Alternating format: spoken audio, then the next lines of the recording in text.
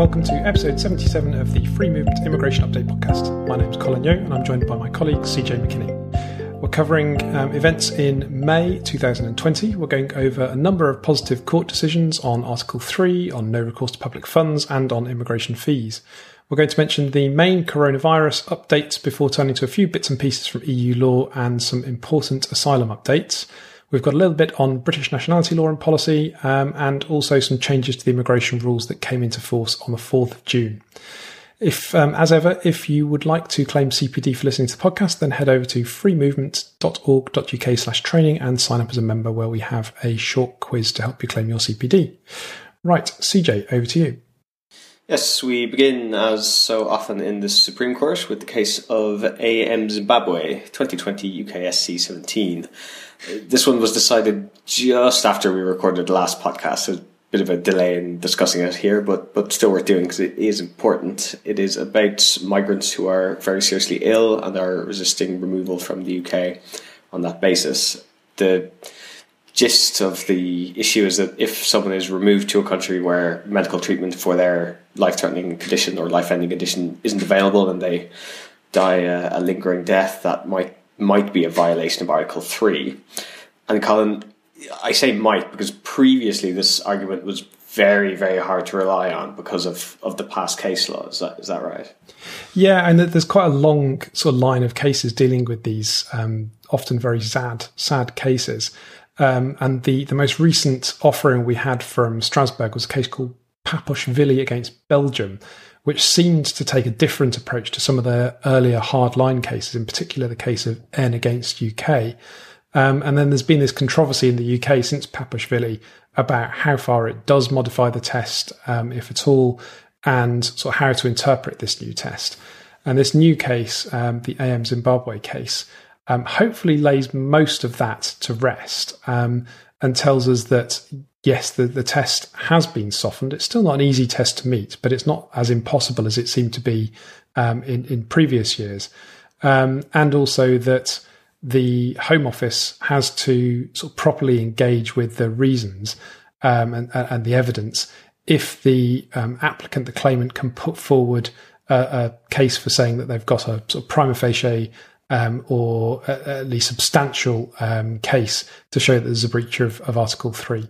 So it's really quite a welcome development, particularly in some of the saddest cases that we've seen, the sort of kidney dialysis type cases, where just almost unbelievably the tribunal and Court of Appeal has said that, you know, somebody who arrived in the UK and was healthy has subsequently fallen very ill. They're receiving dialysis on a regular basis, several times a week, and it's accepted by everybody that they'll be dead within weeks, even a couple of weeks, if they're removed because they can't get adequate treatment abroad. And those people are actually losing their cases almost astonishingly. This new case says that the test is a lower test and basically seems quite clear that those kinds of cases at least will succeed. For other cases, like on the facts of AM Zimbabwe, where it was somebody who suffered from HIV/AIDS and the exact treatment they're getting in the UK wasn't available, it's not an outright success for AM Zimbabwe, and it's sent back to the tribunal to look again. And it's not guaranteed that they're going to succeed, but they certainly stand a better chance than they did previously. Okay, so not necessarily a positive outcome for the individual, but for other migrants relying on Article 3, it's good news.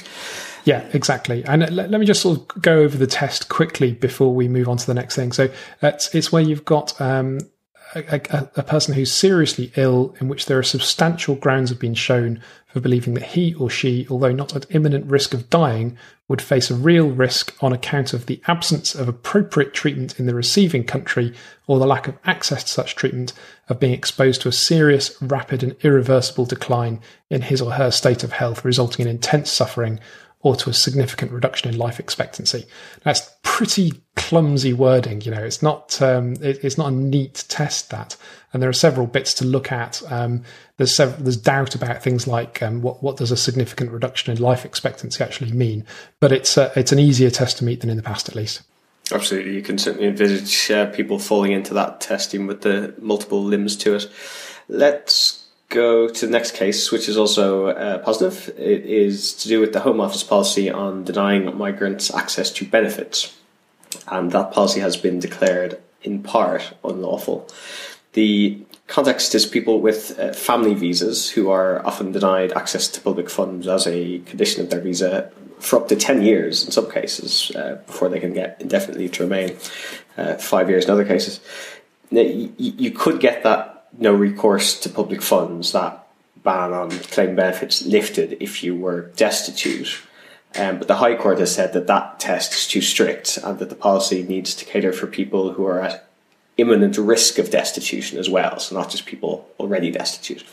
So that's good, and that's a case of W. A Child 2020 EWHC 1299, and potentially really important, Colin, for people who need benefits but can't get them. Yes, it is, and subsequent to that case, the Home Office has indeed modified its policy. So it's narrow, but it's important for the people that it affects, and it's the difference between waiting until you already are destitute and somebody who's at, as you say, imminent risk of destitution.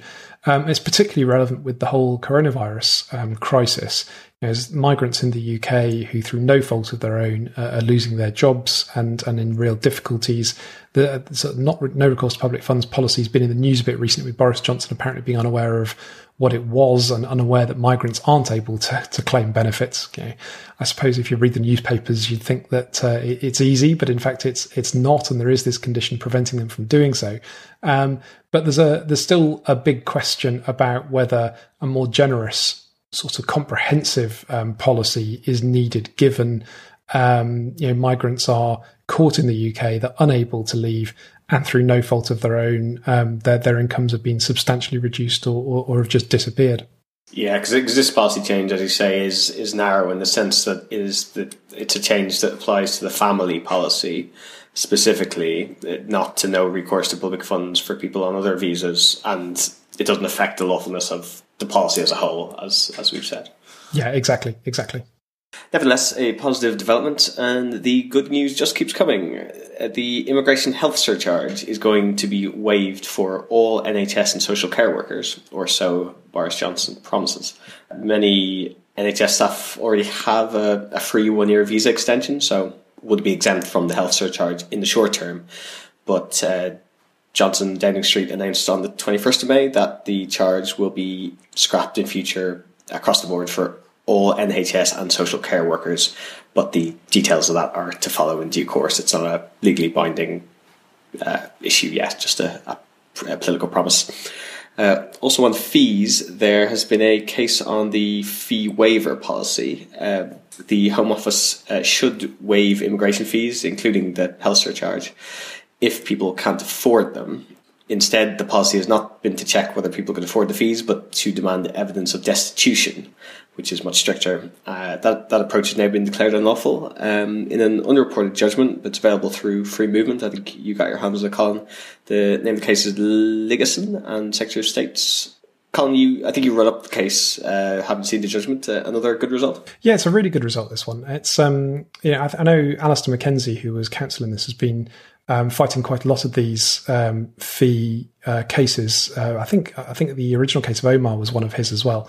And these are really important because essentially, the facts on this case and in other similar cases are that somebody wants to apply for lawful status or for an extension, but they're unable to because they just can't afford the fee, and they're effectively locked out of lawful status, as is their family.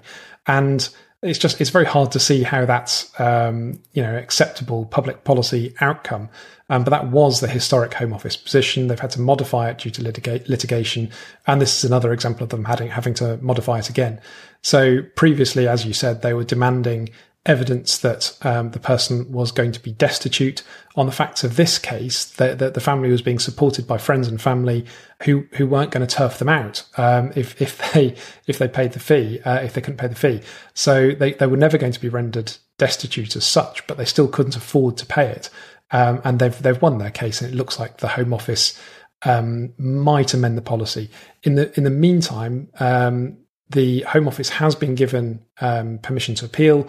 So at the moment, an appeal is being pursued, But given that I think it's pretty clear when you read the judgment that the policy is a pretty bad mess, and I think the Home Office conceded that during the hearing, there's some possibility that the appeal might be abandoned by the Home Office and we might see changes, in which case, of course, we'll update everybody via the blog.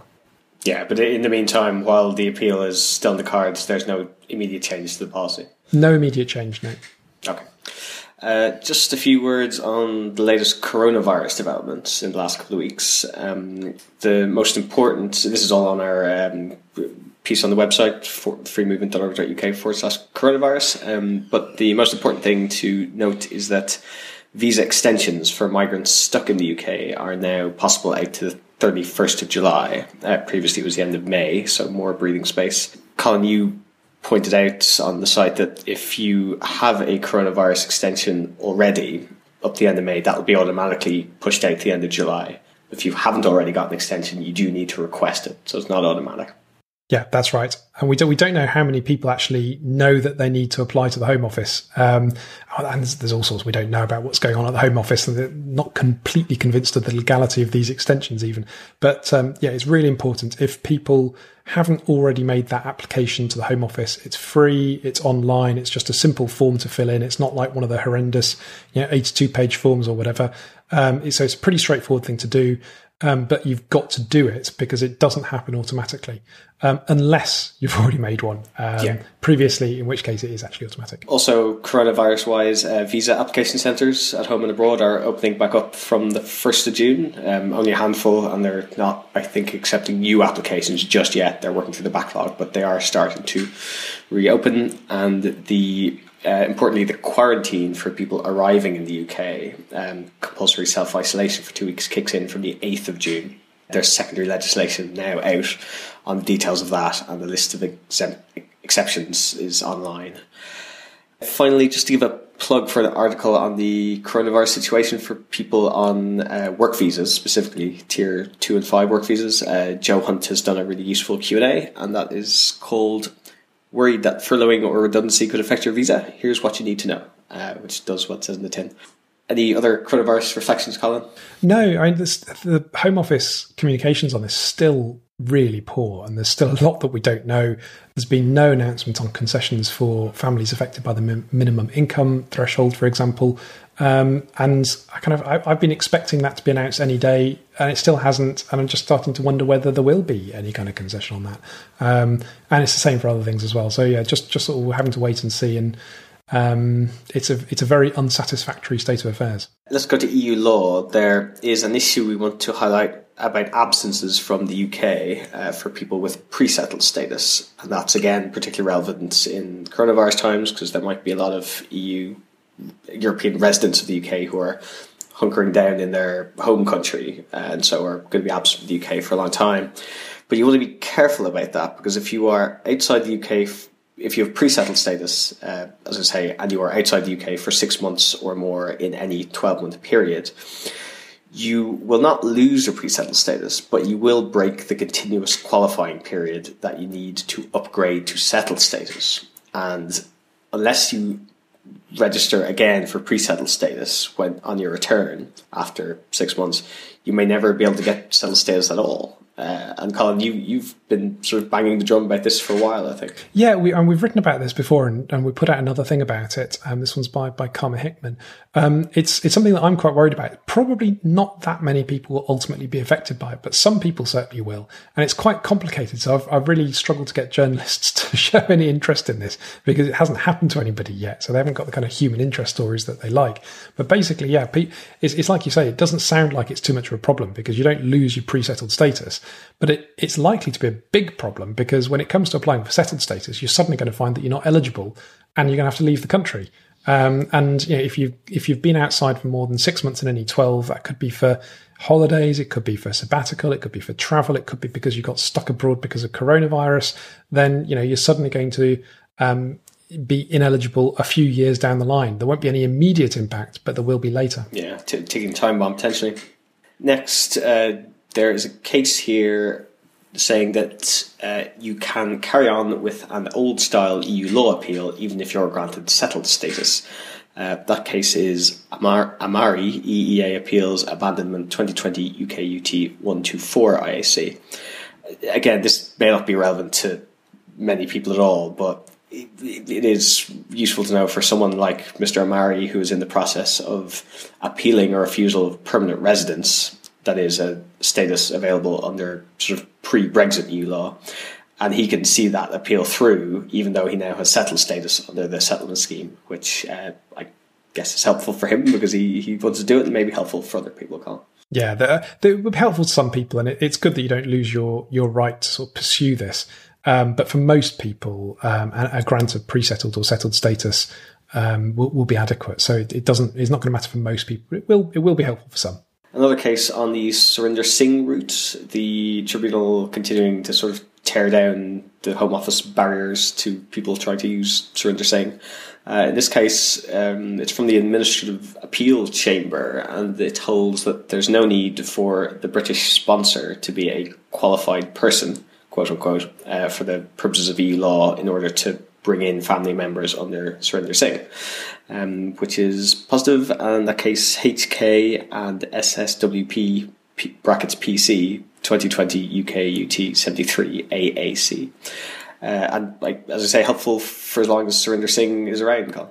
Yeah, it's a good case, and a nice write-up by Bilal Shabir as well for us. I find this really annoying, really, really annoying, because the Home Office has introduced all of these requirements for Surinder Singh, which were obviously in breach of EU law. They did it years and years ago. This particular one was in obvious breach of exactly what was said in a case called Eind. And they've gotten away with it, essentially. It's been years before the tribunal has gotten around to looking at these things properly, and overturning them. And in the meantime, loads of people have had to meet these unnecessary Home Office requirements or been locked out of lawful status. So, yeah, it does make me quite cross, that. It might not just be you. The European Commission has formally accused the government of violating EU citizens' rights. What I mean by that is that they have launched infringement proceedings, which is a process for getting EU member governments to mend their ways. And it applies to the UK, I guess, in the transition period. It sort of came... I don't think we're exactly sure what the infringement proceedings are about, whether it's about the Surinder Singh stuff, whether it's about something else. It sort of seemed to come out of the blue, and it seems to be about quite technical breaches of free movement law is maybe my impression, and it's not maybe to do with the settlement scheme or settled status or anything headline grabbing. No, it's quite interesting as a kind of rather opaque process. So I remember trying to find out what previous proceedings against the UK involved a few years back, which were later abandoned. And basically it was impossible. The documents weren't open. And you just couldn't work out what the hell was going on from the press release and so on. And it could be that the press release here implies that it's very technical and something to do with appeal rights, but that doesn't necessarily mean that there isn't other stuff in there. And there could be something to do with Surinder Singh, as you say. There could be perhaps on comprehensive sickness insurance and access to the NHS, which I think the Commission was really quite upset about, and a lot of EU citizens have been quite upset about as well.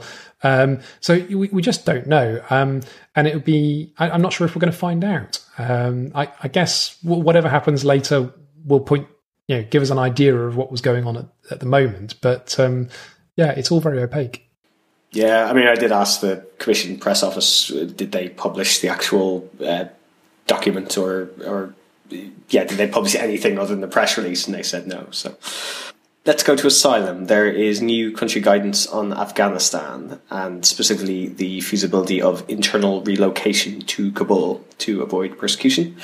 The headline seems to be that internal relocation is a safe and reasonable option for the average asylum seeker, to put it that way, but which is a different position to what the UN Refugee Agency says. But there are a lot of exceptions when you get into the detail, and Ali Bandagani has gone into a lot of that detail in his article. A lot seems to turn on the personal characteristics of the individual, their state of health, support network, their age, even their ability to speak the local language. So the case citation, AS Sechiv Kabul, Afghanistan, CT, 2020 UK UT 130 IAC. Also in Asylum, a change to Home Office policy on Dublin 3 transfers. These are described for us by Kate Franchi from Safe Passage. And there's a few changes, but the most important change to the policy is what happens if the Home Office refuses to accept an asylum seeker under Dublin 3 and the country making the request asks the Home Office to reconsider that refusal. Previously, the Home Office would sort of get around to it eventually. It might take a while, but they process the reconsideration. Now they seem to be saying, in reliance on Court of Justice case, that if they don't get around to looking at the reconsideration request within a fortnight, responsibility for the person bounces back to the other country. So they can just ignore the reconsideration request, effectively, under this new policy, which it seems weird, Colin, that that's allowed under EU law, or that this case kind of allows that. Yeah, it sounds like a very negative development. Dublin is relatively short for this world, should we say, given that Brexit's happening and there's no talk of any kind of replacement once the transition period's over. And that's not the only negative change we're seeing in this new updated version of the policy as well. There are several other changes. So if you're dealing with these Dublin cases, do take a look at that blog post. It's quite important, actually. Absolutely. Next up is nationality law, and there's another thing for EU citizens specifically to be aware of. This time it's people with settled status rather than pre-settled status, and people who want to go on from settled status to take up British citizenship. To naturalise as British requires 5 years of continuous lawful residence, and it had been thought, or maybe assumed foolishly by immigration lawyers, that having settled status under the settlement scheme would be enough to automatically establish 5 years continuous lawful residence, because it takes 5 years to get settled status in the first place. But the Home Office has now changed its policy to state categorically that that's not the case, and that people might be asked for evidence showing that their residence before being granted settled status was lawful, was exercising treaty rights, you were being a worker or self-employed, if you were a student or self-sufficient, that you had the dreaded comprehensive sickness insurance. So a lot of annoyance about that, Colin. And will it result in a lot of refusals, do you think? Or will there are references in policy to, being chilled out about it and, exercising discretion and so on? Yeah, I don't know. So certainly not all immigration lawyers assumed that this was not going to be a problem, because I assumed that it was going to be a problem. It doesn't come as a surprise that the Home Office is saying this. And it kind of harks back to the refusals of permanent residence documents that we saw immediately after the Brexit referendum, when a lot of EU citizens were quite surprised by the hard line that the Home Office was apparently taking. The good news on this, though, is that there is, although the requirements for naturalisation as British are set out in statute, the statute also includes some discretion to the Home Office. So there might be some room for manoeuvre in some of these cases, although I don't think the Home Office will exercise discretion just without being asked for it and without reasons being given, potentially. So, it would be interesting to see how this plays out. And it could lead to a lot of refusals, or it might turn out that they're taking a more reasonable approach. We just don't know at this point. Yeah. We'll see what cases come out of the woodwork on that. We also want to look at a bit more of a niche area of nationality law in terms of having your British citizenship taken away. There was a Supreme Court case on this a couple of years ago now called Hysaj, and that found that the Home Office had been wrongly using a process called nullification, which is fewer safeguards, to take away people's British citizenship instead of the deprivation process. And Mr. Hysaj's case has now returned to the upper tribunal and been decided. Citation 2020 UKUT 128 IAC. And Colin, what did the tribunal say? I think the first takeaway is that people who had their citizenship nullified and later had it restored to them following the Hysaj case in the Supreme Court will have been wondering whether they're going to have it taken away again, but by a different legal process, a lawful legal process. And the answer is that certainly in some cases, yes, that is going to happen. Although, on the facts of this one, Mr. Hysaj himself, you can see why the Home Office is so interested in pursuing him, because he was later convicted of quite a serious assault, quite a violent assault. So you can see why he's unpopular with the Home Office, so to speak. whether that's actually relevant to his case, because the assault took place long after the actual deception in his case. That's a sort of potentially interesting legal issue, which the tribunal kind of skirts around really in this particular case. But a number of arguments were put forward on whether he should have the benefit of an old policy that deprivation action wouldn't be pursued after 14 years, whether there was a kind of legitimate expectation and similar kind of variations on that point. And the tribunal's basically saying no to all of that and says that the deprivation is going to go ahead, I think, in this case. Coming towards the end of our podcast, we've overrun, as is traditional, but we do want to flag a new statement of changes to the immigration rules, which mostly came into force on the 4th of June. The most significant change is a tightening up of the rules on representatives of overseas businesses, the sole rep route, as it's sometimes known.